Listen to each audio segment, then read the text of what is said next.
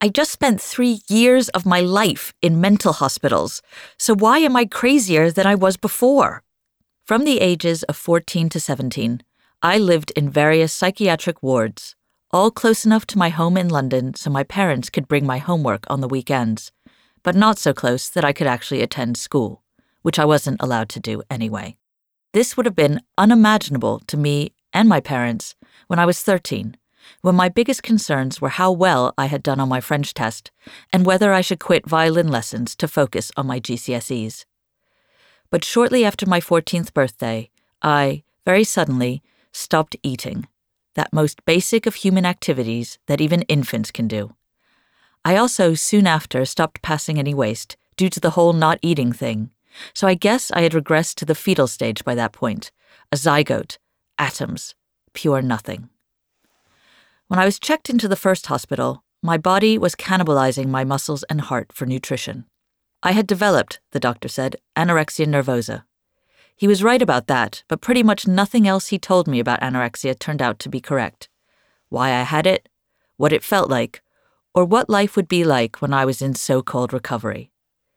Even the name was wrong, anorexia nervosa, nervous loss of appetite. I didn't feel nervous, anxious, depressed, manic, and hopeless, yes, but not nervous. And I never lost my appetite. If only, that would have made matters much easier. It was all a constant, ever-reverberating shock, even though on so many levels I was an archetypal anorexic, so you'd have thought someone might have foreseen how all this would go for me and warned me. But I guess they hadn't, because they didn't. I thought everything would be fine once I left hospital, and certainly once I reached the weight my doctor had set for me as a target, because that's what the treatment focused on. Just get up to your weight, dear, things will feel different then. Wrong again. Every story people told me about anorexia ended post-treatment with the promise of happily ever after. My neighbor's sister's lawyer's best friend's daughter had anorexia, admitted to St. George's for a bit, and now she's at Cambridge. Send the girls away, feed them up, and then they come home, right as rain. So why post-treatment was I spending my days alone in my bedroom, obsessively washing my hands to the point that the skin around the knuckles broke? After 3 years of fearing food, I now feared my own skin, and spent hours a day washing until I bled, and I bled everywhere, on my clothes, on rugs, and of course all over my diary, leaving bloody trails on the pages that have now faded to brown streaks. I was here.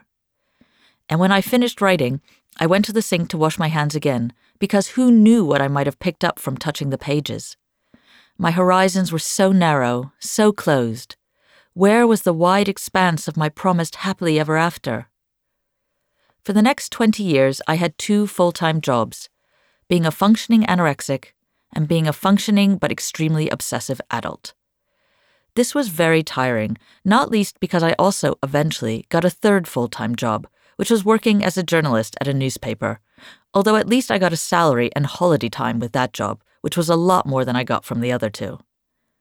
For a long time, I told no one about my past, because I worried they'd see the madness I tried so hard to hide. But anorexia leaves scars, from the illness itself and the treatment of it, which left me traumatized, institutionalized, and in a state of deeply arrested development.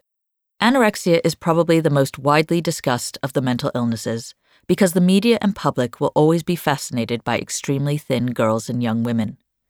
It is also one of the least understood. People think it's about wanting to be thin. They think it's just a matter of refeeding the patient.